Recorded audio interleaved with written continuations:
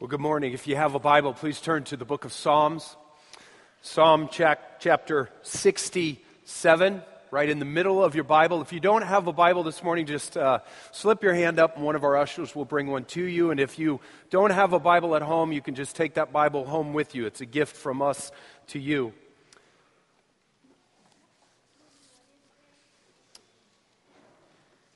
Psalm 67.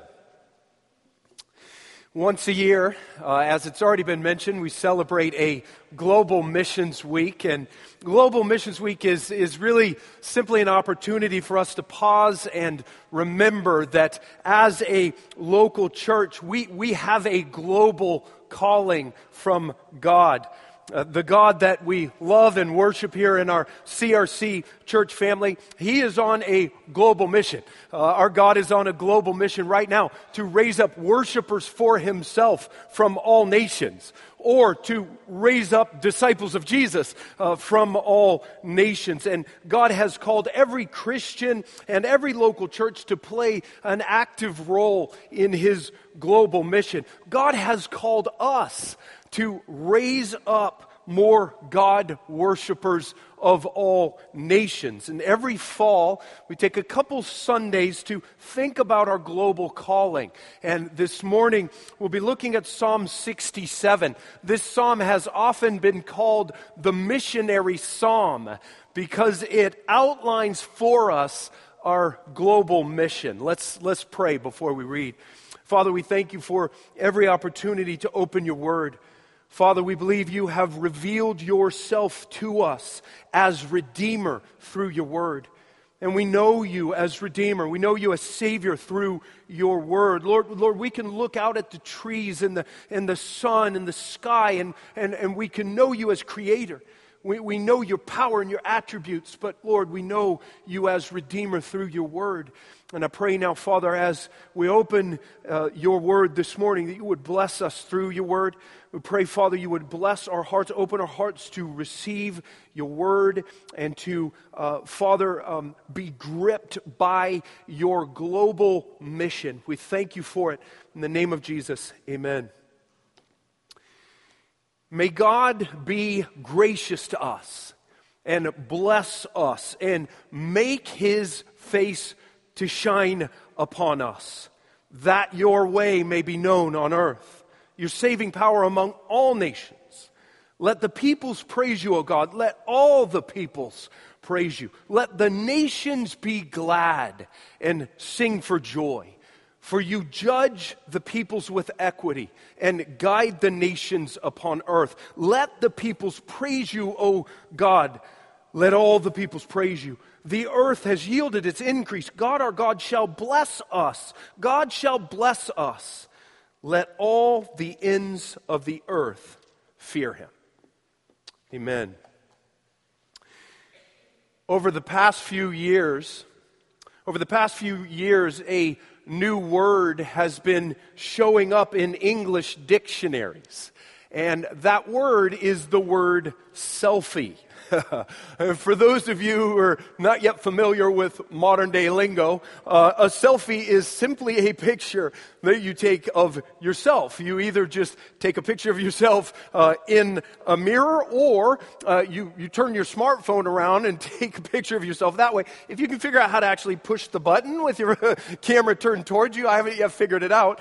And now they even have these things called selfie sticks. Molly and I were in San Diego for a pastor's wives retreat last week. We saw all these people walking around with these selfie sticks. You put your phone on the end of the stick, and then you can actually take a remote picture of yourself from beyond the normal range of your arm, a much better quality selfie. And man, people are now taking lots of selfies. A recent study showed that every single day in our world, nearly 1 million selfies are posted on the internet. And man, you know, there's not necessarily anything inherently wrong with taking a picture of yourself and posting it on the internet, on Facebook or something like that. I'm sure many of us have done it. But man, I have to believe that 1 million selfies posted on the internet every day says something about our world. I think it probably says that we are a very self-centered, self-focused world. An I, me, my, selfie world. And this psalm here reminds us that as Christians, we are called to a very different type of existence. Not a self-centered existence, but a God-centered and other person-centered existence. This psalm teaches us two primary things about our lives as Christians. And the first thing this psalm teaches us here about our Christian lives is that we are blessed. If you look at verse 1 again, the writer here, he raises this prayer up to God. He says, may God be gracious to us and bless us and make his face to shine upon us. And the psalmist was originally praying there for the nation of Israel, that God would be gracious to Israel and bless Israel and make his face to shine upon Israel. And if you're acquainted at all with the Old Testament in the Bible, then those words probably sound familiar to you. The psalmist, he took those words there from a famous benediction in Numbers chapter 6, a famous benediction or blessing that God told Moses to have Aaron and the other priests speak over the people of Israel. Here it is. It's in Numbers 6:22. God said to Moses, God said, speak to Aaron and his sons, saying, thus you shall bless the people of Israel.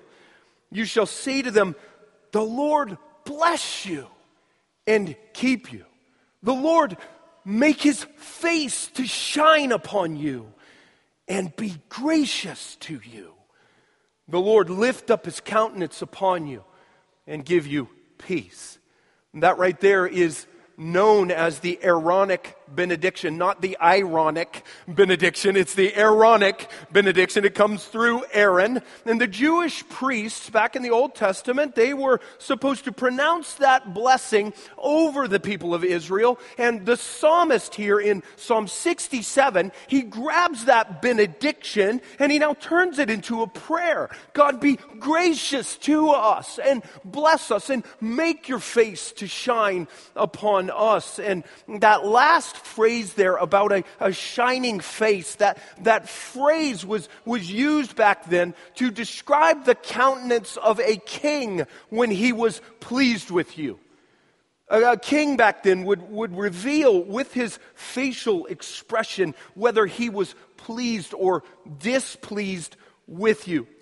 A dark or a scowling face from the king, or the king turning his face away from you, meant rejection, animosity, or hostility. It occasionally meant that you were about to lose your head.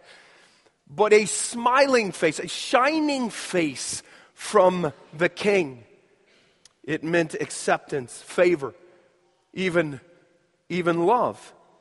You know, we convey the same types of things with our facial expressions. I remember as a kid, my parents calling me into the kitchen, and I could always tell right away by their expressions whether or not that meant good news or bad news to me. Shining expressions, well, all was well in the Lewis home. It would be a good day for me.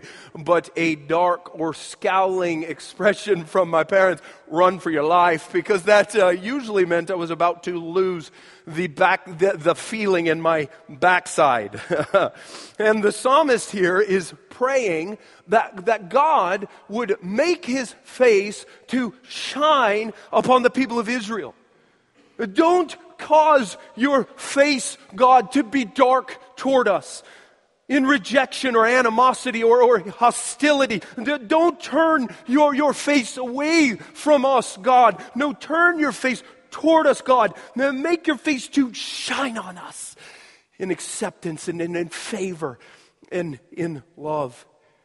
And you know, that prayer right there in verse 1. Be gracious to us, God, and bless us and make your face to shine upon us. That prayer right there is ultimately fulfilled only through Christ. It's ultimately fulfilled only for those who trust in Christ, only for those who are genuinely united to Christ by a living faith. The only way that God will ever ultimately be gracious to you and bless you and make his face to shine upon you is in and through Jesus Christ. That's the only way. Listen, before you trust in Christ in this life, God's face does not shine on you. It does not shine on you.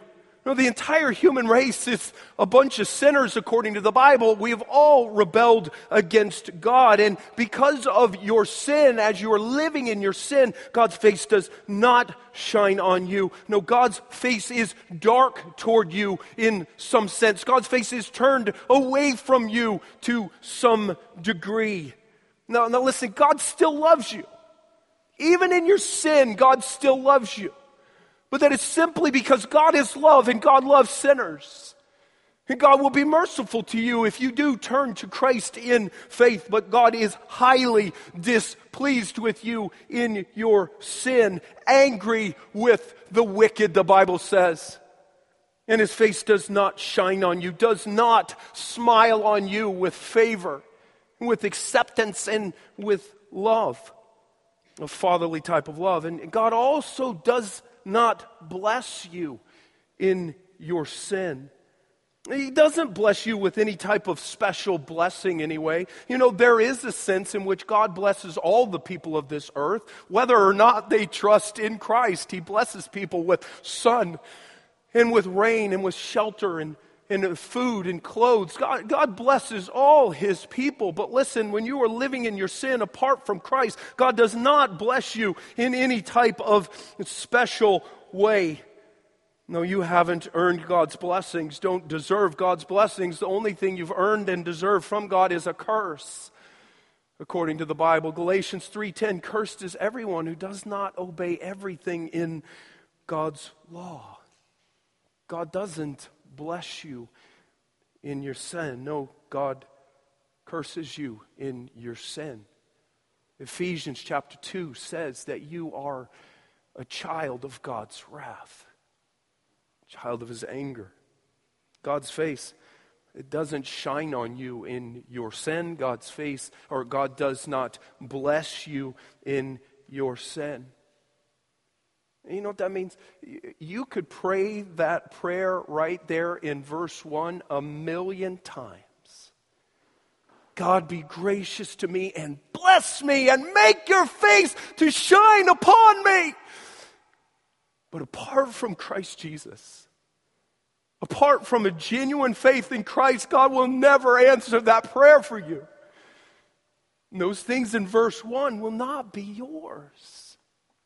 But listen, for those who trust in Christ, and those who are truly united to Christ by a living faith, if that is you today, those things right there in verse 1 are already yours.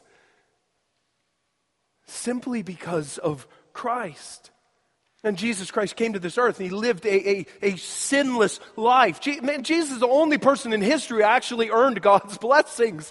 The only one who actually deserved God's blessings. And he lived in God's blessings here on this earth. And here on this earth, during his sinless life, God's face shone on him all the time. God the Father speaking to Jesus on multiple occasions, "You are my beloved Son, and with you I am well pleased." Jesus had the blessings of the Father. Jesus had the Father's face shining upon him at all times. And yet amazingly, Jesus then traded places with us. And on the cross, man, the sinless one took our sin upon himself. He took our curse upon himself. Galatians 3:13, Christ became a curse for us. That's amazing. And you realize that when Jesus was hanging on that cross, carrying our sin, carrying our curse on the cross, for the first time in his life, the Father's face stopped shining on him. Father's face became dark toward him. The Father's face turned away from his own Son. My God, why have you forsaken me? Father's face had stopped shining on Jesus. Jesus took our place. Jesus took the things we had earned. He took the things that we deserved. And now everyone who turns to Christ in repentance and faith, turns away from sin in repentance and clings to Christ in faith, everyone who does that receives the things that Christ earned. You receive the things that Christ deserved. Please listen, if you're here this morning and you truly trust in Christ and you are following Christ as your Savior and as your Master, listen, the things there in verse 1, they're yours. They're yours right now, simply because of Christ. God's face is right now shining on you. It's no longer dark toward you. His face is no longer turned away from you. No, God's face is now turned toward you and will forever be shining on you with favor, with acceptance, and with fatherly love. The Father now says, you are my beloved Son. You are my beloved daughter. With you, I am well pleased. God's face is now shining on you, and God has blessed you. Right now, as you sit right here, God has freely given to you the things that Jesus earned. They're yours right now. Because of Christ, you are no longer cursed. You're no longer living under the wrath of God. Oh, it's gone. It's done. You are now blessed. You're supremely blessed. You're infinitely blessed. Ephesians 1:3 says that God has blessed you in Christ with every spiritual blessing in the heavenly places.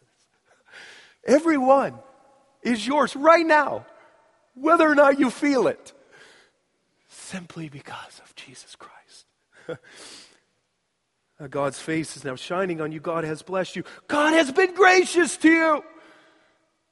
He's been infinitely gracious, supremely gracious to you.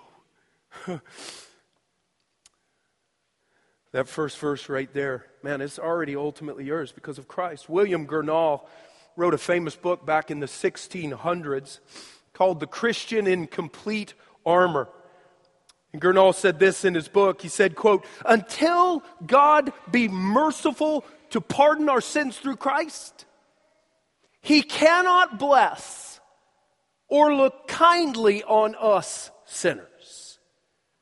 God cannot so much as bear any goodwill toward us till Christ makes peace for us." End quote. Listen, if you are in Christ today through faith,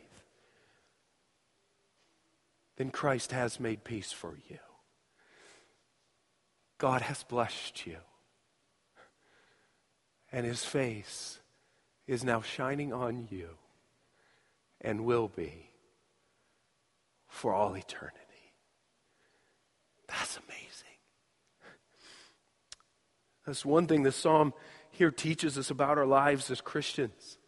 We are blessed. And the second thing we learn here in the psalm about our Christian lives, we are blessed in order to bless. We learn right here in this psalm, we learn why God has blessed us.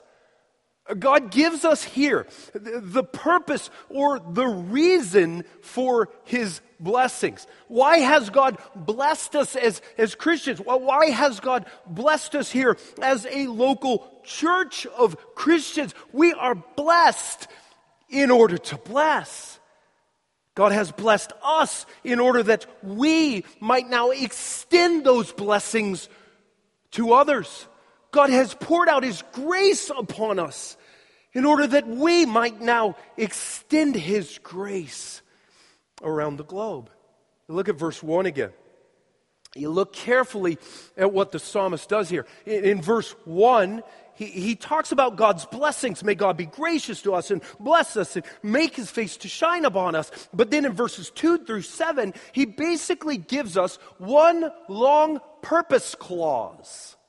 One long purpose statement that explains why God gives blessings to His people. The purpose or the reason why God gives blessings to His people. Look at verse 1 again. May God be gracious to us and bless us and make His face to shine upon us. That, or so that, or in order that your way, God, may be known on the earth.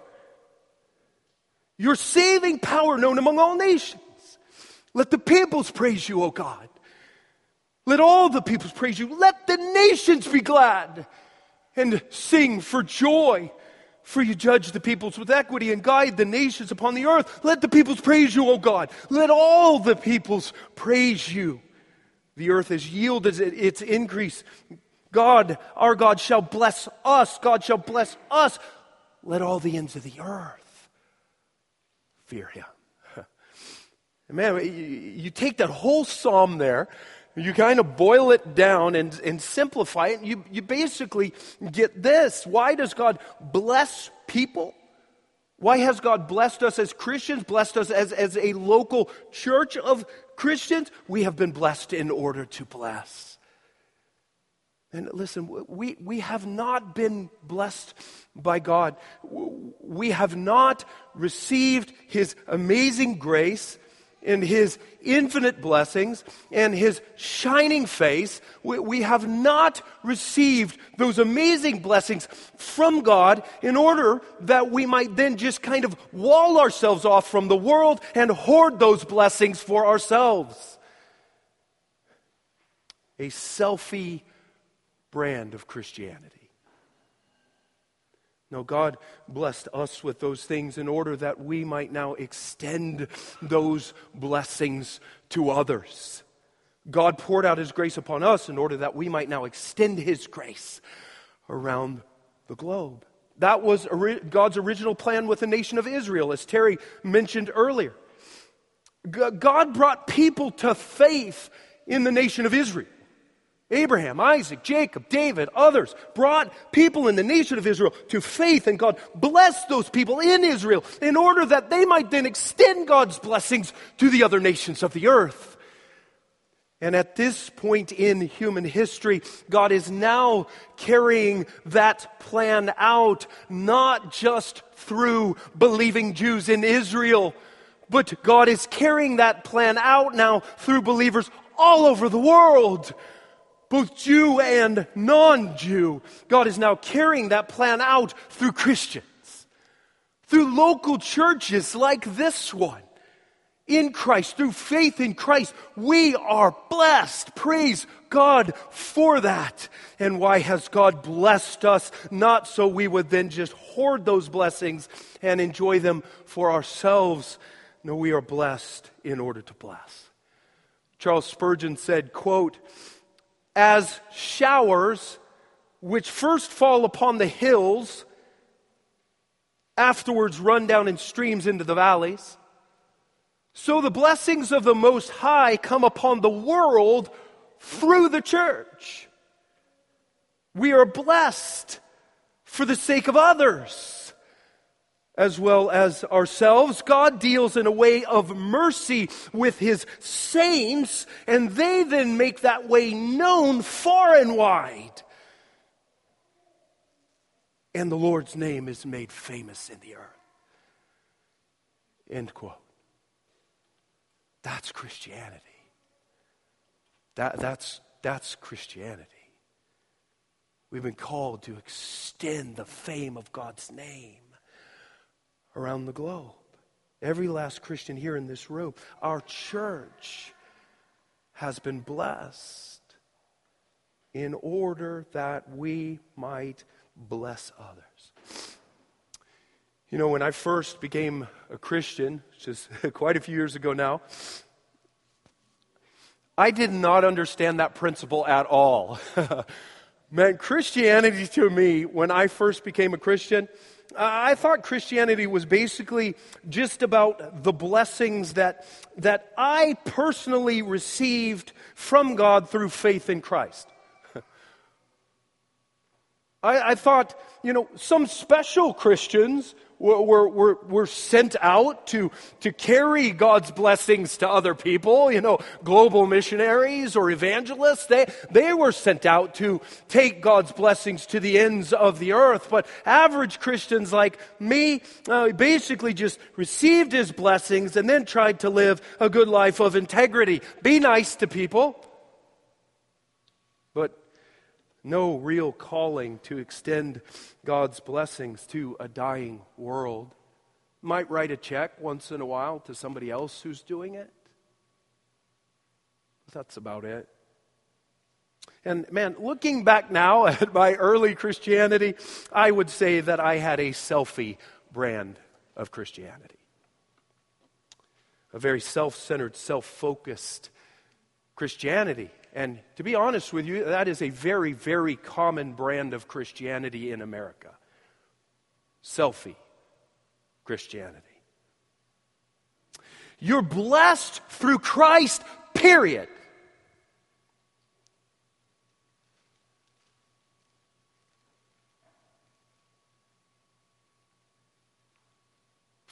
You're not blessed to bless.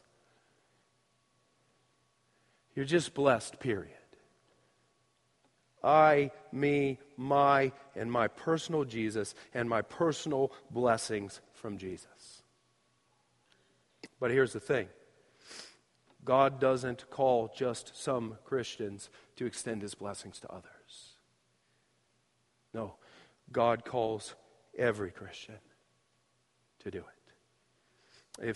If you are in Christ today through faith, then part of your new identity in Christ is missionary. 2 Corinthians 5, you're an ambassador for Christ. And ambassadors don't just hang around believers. John 20, as the Father sent Jesus, so Jesus has sent you. Man, you're a sent one in Christ. You may be shy. You may be an introvert. You may feel like you have absolutely nothing to give to a dying world, and yet you are still sent to a dying world. And God places you in a local church so you can then live out your missionary identity alongside the other missionaries in a local church. We are all blessed by God in order to bless. And we can see here in this psalm several ways that God wants to bless other people through us. Let me just run through them quickly. Number one, we have been blessed by God in order that others might know God. You look at verse 1 again. May God be gracious to us and bless us and make His face to shine upon us in order that your way, God, might be known on the earth. Your saving power might be known among all peoples. Man, you think about it right now. There are billions of people on this planet who still do not know the one true God. They don't know God. They don't know His ways. They don't know His saving power. They don't know the way of salvation through Christ. They are completely blind and deaf to everything that is about God, that concerns God. Man, they're marching steadily toward an eternal hell. And God has very graciously given us a true knowledge of Him, in order that we might help others to know Him. Number two, we've been blessed by God in order that others might praise God. You look at verses 3 and 5, the psalmist says it twice. Now remember, this is all part of the purpose clause, and he says, let the peoples praise you, O God. Let all the peoples praise you. And the people on this planet who don't yet know God, they also do not yet praise God.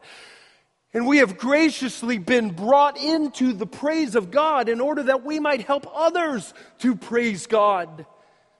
Number three, we've been blessed by God in order that others might enjoy God. You look at verse 4. Let the nations be glad and sing for joy, for you judge the peoples with equity and guide the nations upon the earth. Man, those billions of people who don't yet know God, they don't praise God, they've also not yet found eternal, lasting joy in God. They've not yet discovered that God is the overflowing fountain of true joy, the joy that their hearts have been aching for all their lives. And they don't see it yet. They're still running around right now, chasing after all kinds of inferior joys, thinking that those inferior joys can somehow satisfy this ache within. They can't do it. And God has graciously allowed us to find true and lasting joy in Him, in order that we might help others to find joy in Him. And number 4, we've been blessed by God in order that others might fear God. You look at verse 7. God shall bless us. Let all the ends of the earth fear Him. Can you see the connection? Billions of people on this planet don't yet fear the one true God. They don't revere Him, respect Him, honor Him. Romans 3:18, there is no fear of God in their eyes. That's exactly the way you and I were before coming to Christ. And God has graciously brought us to fear Him in order that we might help others to fear Him. So, we've been blessed by God in order that others might know Him and praise Him and enjoy Him and fear Him. And you put those 4 things together right there, you know what you get? Worship. Worship. We have been blessed by God in order that other people might be raised up to worship the one true God. God receives the glory. They receive the joy. God receives the glory of being worshiped by them, and they receive the eternal joy of worshiping the one true God. They receive the blessing of worshiping the one true God. We have been blessed in order to bless. We've been blessed in order to raise up worshipers of God for His glory and for their eternal joy. Amen. God, He wants us to do that locally, here in our own area. Actively working together, praying together, striving together to see more God worshipers raised up locally. That's one thing we aim to do in our life groups here in this church. We have life groups instead of kind of traditional small groups. All of our life groups will have one or more mission focuses, particular people that they are intentionally loving and actively seeking to bring to Christ. And please listen to me, those of you who are in life groups, that won't be easy. That's not going to be easy. Man, if we think that all of our groups will settle on particular mission focuses quickly and then just casually do a couple things here and there, and all these new God worshipers will suddenly just pop up all over the place, if that is our expectation, we are going to be seriously disappointed. Because it will most likely not be that easy. It may not be that easy for your group to settle on particular mission focuses. And once you do settle on some things and actually start seeking to love those particular people and hopefully bring them to Christ, it probably won't happen overnight. No, it'll most likely take a lot of prayer. It will take a lot of persistence. A lot of your time. It will take a lot of your resources. It will take a lot of good old-fashioned roll-up-your-sleeves hard work. And you can probably expect some confusion along the way. You can maybe expect some conflict in your group along the way. You can expect that you will maybe want to throw your arms up in the air at times and quit along the way. And you know, one of the reasons why raising up new God worshipers in this world is not typically easy. Do you know why it's difficult? Here's one reason: Satan hates it. Satan hates it. God has a powerful spiritual enemy in this world. And Satan absolutely hates to see new God worshipers raised up in this world. Satan knows that God wants to raise up worshipers from all nations. Satan knows he wants to raise up disciples of Jesus in all nations. And Satan vehemently hates it. Vehemently is opposed to it. Listen, Satan, I do not believe that Satan is all that worried when God's people just sort of wall themselves off and enjoy God's blessings for themselves. No, I think Satan is probably more than content to leave us alone to some degree when we do that. I don't think the lion probably roars all that much when we do it. You ever heard the phrase, "you don't wake a sleeping dog"? Why would Satan roar at us when we're asleep behind four walls? But man, as soon as you actually go on the offensive and begin to pray and plan to head out into the world and actively seek to extend God's blessings to some of the billions of people headed toward an eternal hell, the lion will roar. You can expect it. You can expect opposition. You can expect confusion in your group. You can expect strife, conflict, difficulties. But remember, you do not war against flesh and blood. You war against the spiritual forces of evil in the heavenly places, and they do not want you to raise up God worshipers. You will hear every excuse in your mind why you should not do that. And God is saying, do it. Do it. Do it, church. Do it for my glory and their joy. And man, thankfully, the God who is in us is much greater than the spiritual forces in this world, and our great God goes with us as we go. And He will help us to raise up more God worshipers for His glory and their joy. And God wants us to do that locally here in this area, but God also wants us to raise up more God worshipers globally, around the world. We have a global calling. We have a global mission. And the psalmist here emphasizes that. Did you hear it? Over and over again, the psalmist says things like, all nations, all peoples, the ends of the earth. We have been blessed by God, not just to bless other people locally, people in our own people group, but to bless people globally. people in other people groups around the world.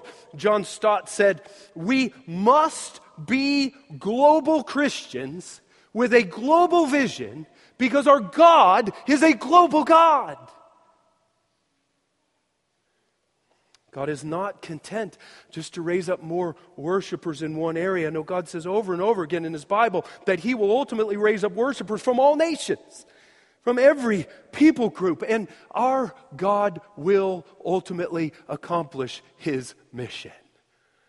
If you look at the end of the Bible, in the book of Revelation chapter 7, the Bible gives us there a glorious picture of heaven at the end of time when everything here in this life is finally said and done. And around the throne of God there in heaven, in Revelation chapter 7, the Bible says that there are people from every tribe, every language, every people, every nation. And what are those people doing around the throne in Revelation 7? They are worshiping God. God receiving the glory of their worship, and them receiving the eternal joy of worshiping the one true God forever. God will ultimately fulfill His global mission. And God has called each and every local church, each and every Christian, God has called us to play an active role in fulfilling that global mission. We're not there yet. And there are still several thousand people groups in this world that have not yet even heard the glorious gospel of Jesus Christ. They don't know God, they don't praise God, they don't enjoy God, they don't fear God. They haven't heard the gospel, no access to the gospel, no Bible, no preachers, nothing, and God's calling us to do it. Working through a bunch of yahoos like us to accomplish a global mission. That's amazing. God works through weakness. People like us. God has called us into that global harvest field. Everybody has a role to play. God calls some to be senders. You can read about it in 3 John. God calls some to be senders, to send others out into the global harvest field for the sake of God's name, and to send those people out in a manner worthy of God. To send those people out lavishly, supporting them financially, supporting them daily in prayer, sending them care packages, letters, whatever it takes to send people out worthily in the name of God.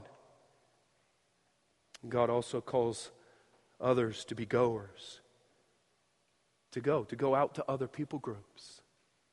Leave your family, leave your children, go to other people groups around the world. Go to other people groups here in the Twin Cities. You don't have to go around the world anymore to find other people groups. They're coming here. God's bringing them here to us. And God is calling some of us to going out to other people groups near and far. God calls some to be senders, calls others to be goers, but everybody has a role to play in God's global mission. John Piper says, you're either a sender or a goer, or you're disobedient. Everybody has a role to play. What's your role? What is your role? What is God calling you to do in His global mission? Now, we live in a selfie world, and that thing has penetrated the Christian church. We have an Americanized selfie brand of Christianity. Self-centered. I, me, my, and my personal Jesus and my personal blessings from Jesus. Man, as Christians, God has called us to a very different type of existence. We have been blessed in order to bless. May God help us to take that calling seriously and to fulfill our calling for His glory and the joy of all peoples. Lord, we thank You that You are a global God, that You are a sovereign God who will accomplish everything You've determined to accomplish. Lord, we know You've spoken many times in Your word that You will raise up disciples of Jesus of all nations, worshipers of Yourself from all nations, and we know You will do it. And we thank You, Father, that You have given us a part to play. Well, that's amazing. You could have done it without us, but you have chosen sovereignly to work through weakness, to work through Jesus and the death on a cross, and then to work through broken Christians like me to accomplish a global mission. Lord, don't let us lose sight of it. Lord, don't let us lose sight and become content with a self-centered brand of Christianity. Help us, Lord God, to be God-centered, other-centered Christians, we pray. In Jesus' name, amen.